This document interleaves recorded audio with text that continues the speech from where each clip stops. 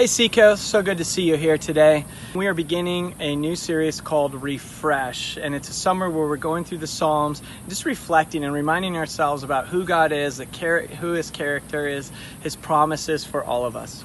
You know, after this last week, we want to just take a moment to say that many of us have this need to refresh, just to be regrounded in truth. We even want to say that we as a church are grieved for our brothers and sisters of color who are struggling right now, and we stand with them as we want to see racial reconciliation and healing in our country. We also want to stand with our law enforcement officers that are part of our community, a Christian community at Seacoast and throughout the area. Ones who are standing for truth, and they also care about racial reconciliation. They care about demonstrating the ways of Christ is the way they do their job. And so we know this week has been a very difficult, complicated week. But it's one where we need to, as followers of Jesus, keep reminding ourselves that there's hope in our God. There's peace in knowing Him. And there is hope for our country. There's hope for healing. And it's rooted in who our God is and His promises. So that's what we're going to do all summer long with this series called Refresh. And, you know, even for me, I'm refreshing this week as I'm camping with a couple of my boys. And we're in a place like this where we can be reminded of God's nature, of His truth. And so allow me now to read the psalm for today. So here's the psalm for today. Psalm 63 says this: "O God, you are my God. I shall seek you earnestly. My soul thirsts for you. My flesh yearns for you in a dry and weary land where there is no water. Thus I've seen you in the sanctuary, to see your power and your glory, because your loving kindness is better than life. My lips will praise you, and I will bless you as long as I live. I will lift up my hands to your name. My soul is satisfied as marrow and fatness, and my youth offers praises with joyful lips. When I remember you on my bed, I meditate on you in the night watches, for you have been my help, and in the shadow of your wings I sing for joy. My soul clings to you. Your right hand upholds me."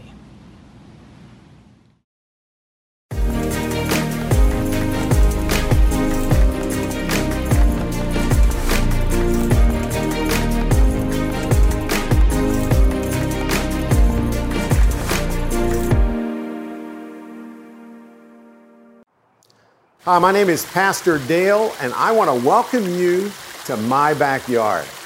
Yeah, when Pastor Ryan asked me to speak in our new series on the theme of rest, I thought, what better place to film this sermon from the most restful place in my life? Because when I need rest, man, I have to admit, I've got a great backyard. The pool's there. We've got a little water feature with water that bubbles down over the rocks. And I thought, you know, Jesus delivered sermons from a boat. Why don't I deliver mine from my floating chair in the pool? So wait just a minute. Let me get my suit on. I got to get finished into the chair.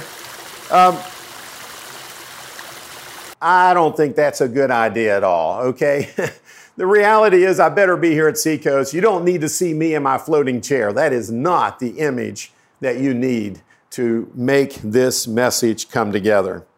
But I do love the image of that water, clean, fresh, cool water flowing over the rocks into the pool. Because when I think about Psalm 63 that we're going to study today and that Ryan's already read for you, when David wrote it, David was thinking of his days in the literal desert. David was hot. David was tired. David was frustrated. David was trying to figure out, God, what are you doing?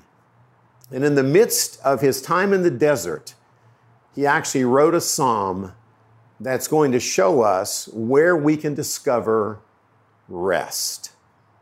You know, this time of the pandemic and the lockdown has been a strange experience for me because in many ways, I'm not quite as busy. Now, I'm still doing my ministry by Zoom and by WhatsApp and by video links to Africa, training leaders. But, well, we're not as busy as we would be if we were traveling. So in some ways, Becky and I are locked down at home most of the time, and we have more time to rest than any other time in our life. But I got to tell you something, on the inside, I'm tired. If there's one word that describes what I'm feeling, what my wife is feeling, what my friends and family I talk to are feeling, the most common phrase is, I'm tired. I'm tired of being locked down. I'm tired of not going to work. I'm tired, some people say, of my kids not going to school. I'm tired of daily updates on the virus. I'm tired of more Zoom calls. I'm tired of not being with friends and not being at church. And I'm even kind of tired of this online church thing. I'm thrilled that you're with us today, and I'm thrilled that this technology can help us connect to you. But I'm kind of ready. I'm ready to be back with real people in real time. I'm tired of this. And then just about a week ago, as things began to open up, Becky and I spent our first day sitting, having a little lunch and a little beverage on the beach on Tuesday. And so I'm beginning to feel like, wow, things are opening up. And at the same time, now I'm tired again. I'm tired of stories of senseless killings. I'm tired of tension and turmoil in our nation. I'm tired of politics. I'm tired of injustice. I'm tired of racism. I grew up in the 60s, went to college in the 70s. I lived through some of that. I'm tired of that. I'm tired of riots. I'm tired of the news of all of it. So I want you to join me today, and let's pray. Pray together for the dear family of George Floyd. Pray for Minneapolis. Pray for our country. Pray for our police. Pray for those that have been injured and lost their lives in the midst of all of this turmoil. And pray for national healing. That's what we want to be praying for. And I hope you are. But I'm tired of it. How do you get refreshed when you're feeling tired on the inside? Whenever the focus isn't so much on the circumstances outside of me, but on the turmoil inside of me, where do I find rest? Psalm 63, which you've already heard, so I don't need to read it to you again, really gives us 4 big lessons that I glean from David's words that help me a lot. I hope they can help you too. Let me give them to you. Number 1, to rest, it begins by getting honest with God. Talking to God in prayer, going to Him. David did that. David said, if I could summarize verse 1 and verse 9, Lord, I am tired, I am thirsty, I am afflicted, and I'm not sure that I see a lot of hope in sight. God, where are you? What are you doing and why? See, David was literally in a desert. He was literally crying out to God. He was literally on the run. David had been chosen as king. David had been anointed as king. David knew that was his future according to God, but he's in the desert on the run because the current king wasn't buying it. The current king was trying to take him out.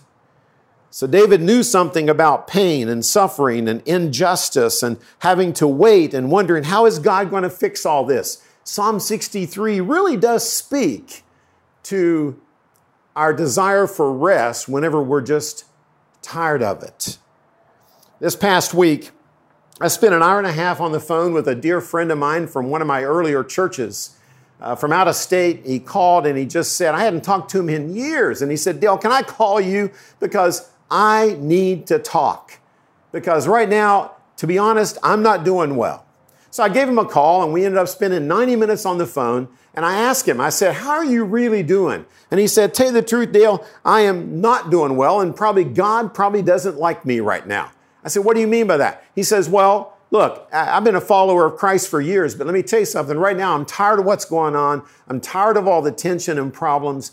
And the fact of the matter is, I've been complaining to God. That's all I do. In fact, one day I was cursing God. I said, well, that's probably not a good idea, but he said, so do you think God even loves me? I said, look, God can handle you. God has heard it before.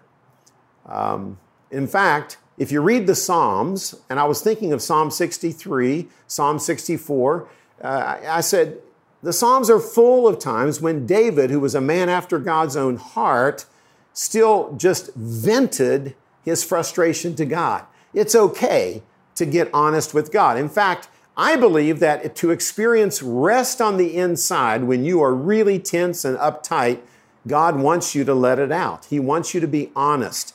So step one is talk to God honestly about how you're feeling. You know, God's like any other loving parent. If we've got a kid who's really in pain, we want that kid to tell us, not just bottle it up.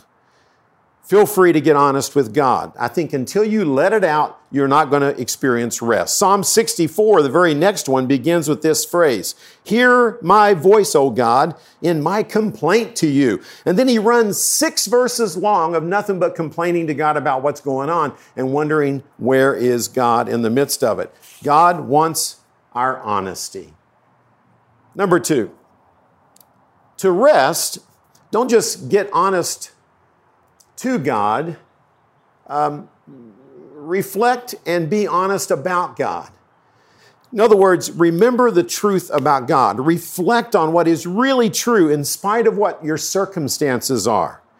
In verse 1, for example, here's some highlights. David says, "You are my God." Emphasis on the word my. I got a relationship with you.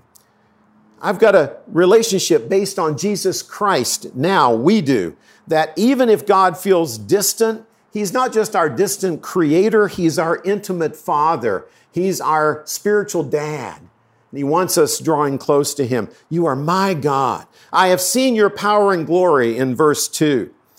We need to stop and think back to where we've seen God work in our past and other problems we've been through with Him. Now, verse 3, your loving kindness, it's the Hebrew equivalency of grace, is better than life in verse 3. The grace of God is the ultimate source of rest. We'll come back to this in a minute. Remember, for God so loved the world that He gave His Son for us. The gospel of grace is the greatest source of rest. It's resting from trying to work our way to God. It's resting from trying to please Him so that He might be pleased with us enough to love us back. It's the unconditional, unlimited grace and love of God. That's grace. Verse 7, you have been my help. See, he kind of thought back with his history and he said, yeah, I'm in the desert now, but God, in the past, I've seen your refreshment. I've seen the cool water coming down over the rocks like Pastor Dale's pool. I've drunk from that water. I've been refreshed by you before, and I believe you can do it again. You are my help.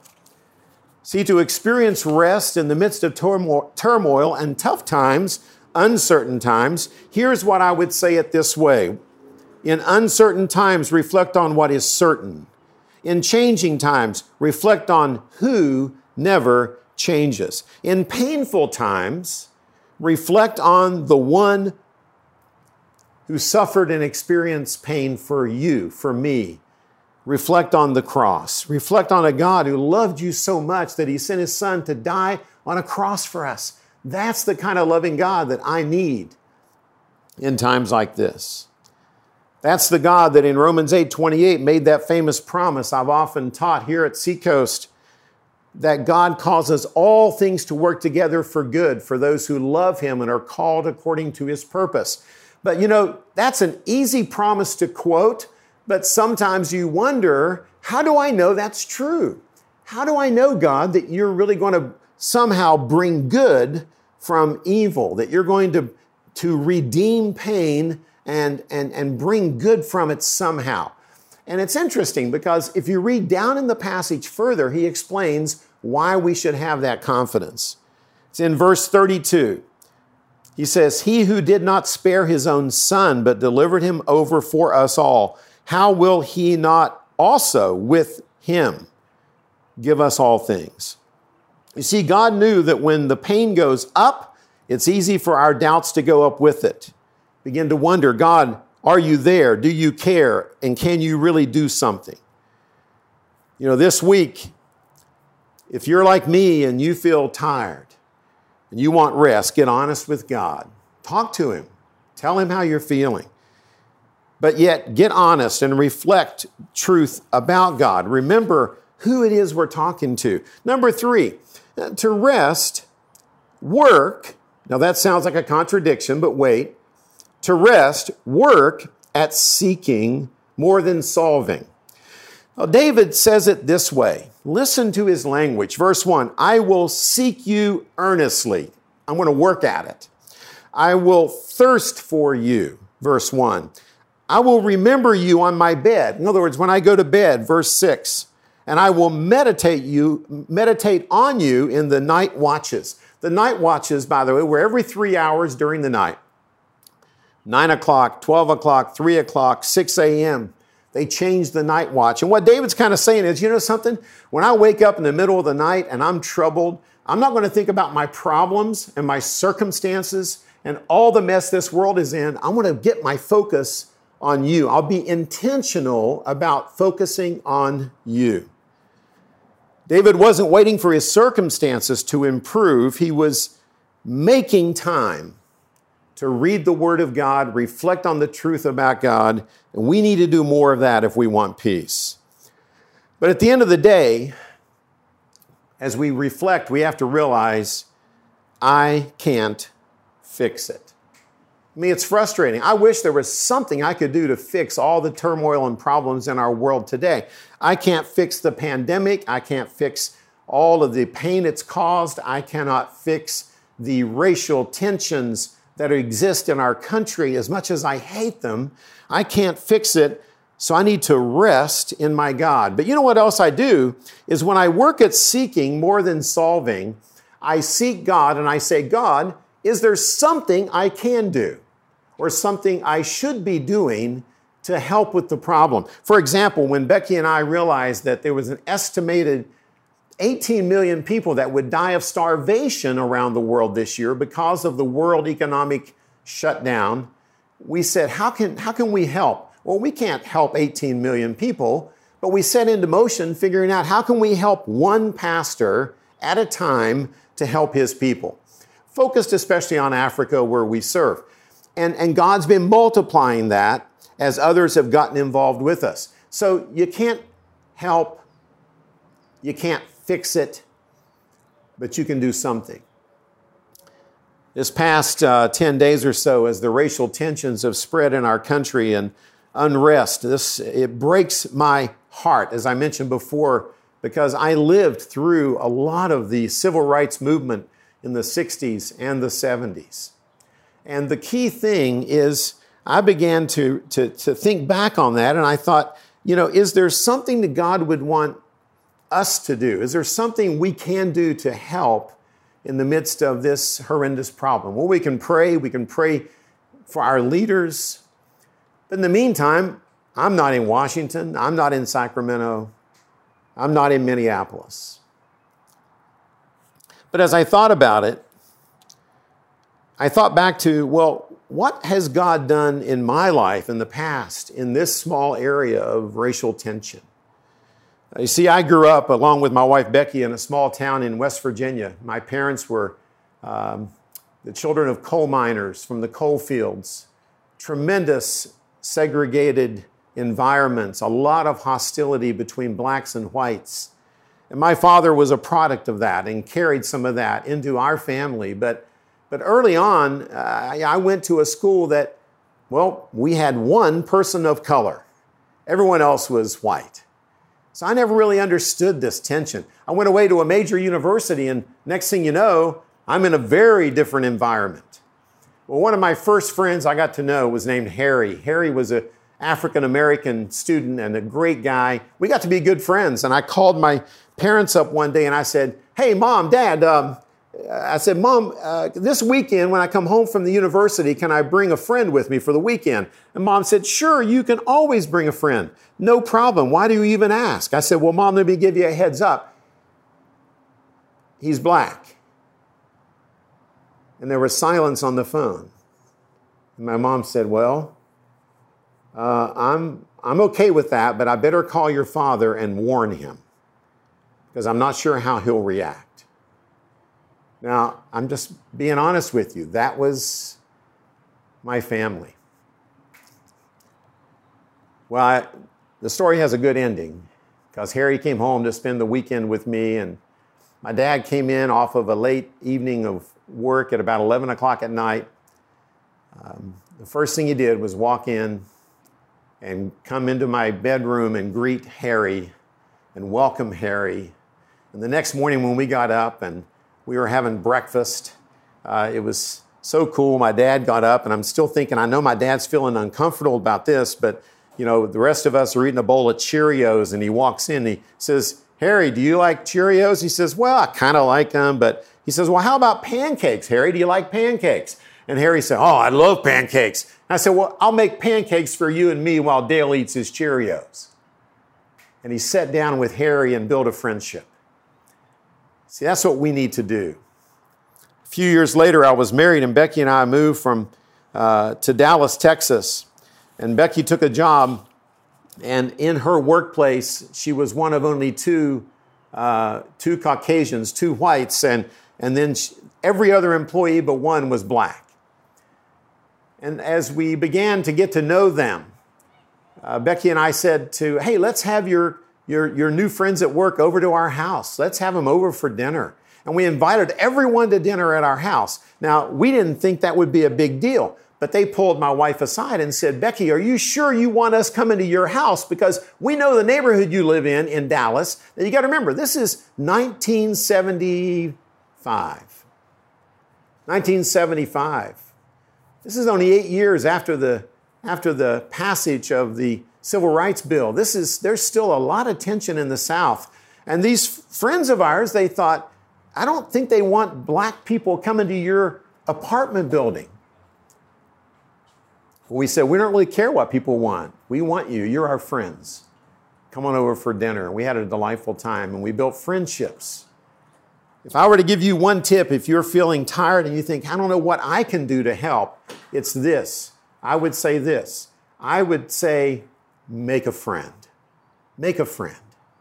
And by the way, when I was down at the beach the other day too, I passed one of our police officers in his squad car by the side of the road. And I stopped and kind of waved at him through the window and asked him to lower the window. And he lowered the window, and I just leaned in and I said to him, I want you to know that I am praying for you, I appreciate you, and I love you. And I feel bad for how you're being treated. You see, we need to be building friendships with police, friendships with people of other races, all races. Because followers of Jesus Christ don't see people by the color of their skin. We see people as people created in the image of God. So number 3 is to rest. Yes, to rest, you can't fix it. Work harder at seeking God than solving problems. But yet, as you seek God, say, God, what do you want me to do? And then follow Jesus. Don't follow the politicians. Don't follow the mobs. You follow Jesus, and you'll be going the right direction. Well, last but not least, number 4, to rest, I put it this way, relax your soul. By expressing, not just believing, but expressing total trust in Christ, in God. Now, how do we actually do that? How do you express total trust that relaxes the soul? Well, David gives us some tips. We don't have time to go into depth, but here are the key words. He says, I rest in worship. I've seen you in the sanctuary, verse 2. Verse 3, I praise you with my lips. Verse 4, I give thanksgiving. I will bless you with thankfulness. Verse 5, my soul is going to be satisfied in you, not in my circumstances. And verses 8 and following, he says, my soul clings to you. That's confident trust. See, those are external expressions of an internal faith that is focused on Christ, focused on our God. So David's big lesson for us is this. Rest isn't found in the changing of your circumstances, but in the changing of your focus, the shifting of the focus off of the problems and onto our Christ. Jesus put it this way, Matthew 11:28. Come to me, all who are weary, that means tired, and heavy laden, and I will give you rest. You will find rest for your souls. Ultimate rest is found in drawing near to the throne of grace, drawing near to the God who wants you to climb up on his lap, relax your soul in him. Get honest with God. Yeah. Talk to him. Let it out. Be honest, though, about God. Remember who God really is, as proven at the cross. Work diligently at seeking more than solving, but yet always saying, God, what can I do to make a little difference? And number 4, relax your soul in him. Express it. Total trust leads to rest. Let me pray. Father God, thank you so much for the fact that in the midst of all the turmoil of our world today, that you are the God of rest. You're the God that wants us to rest in you, put our trust in you, put our focus on you. And remember that we are here to be your followers, followers of Christ, making a difference in whatever way you lead us to make it. In Christ's name, amen.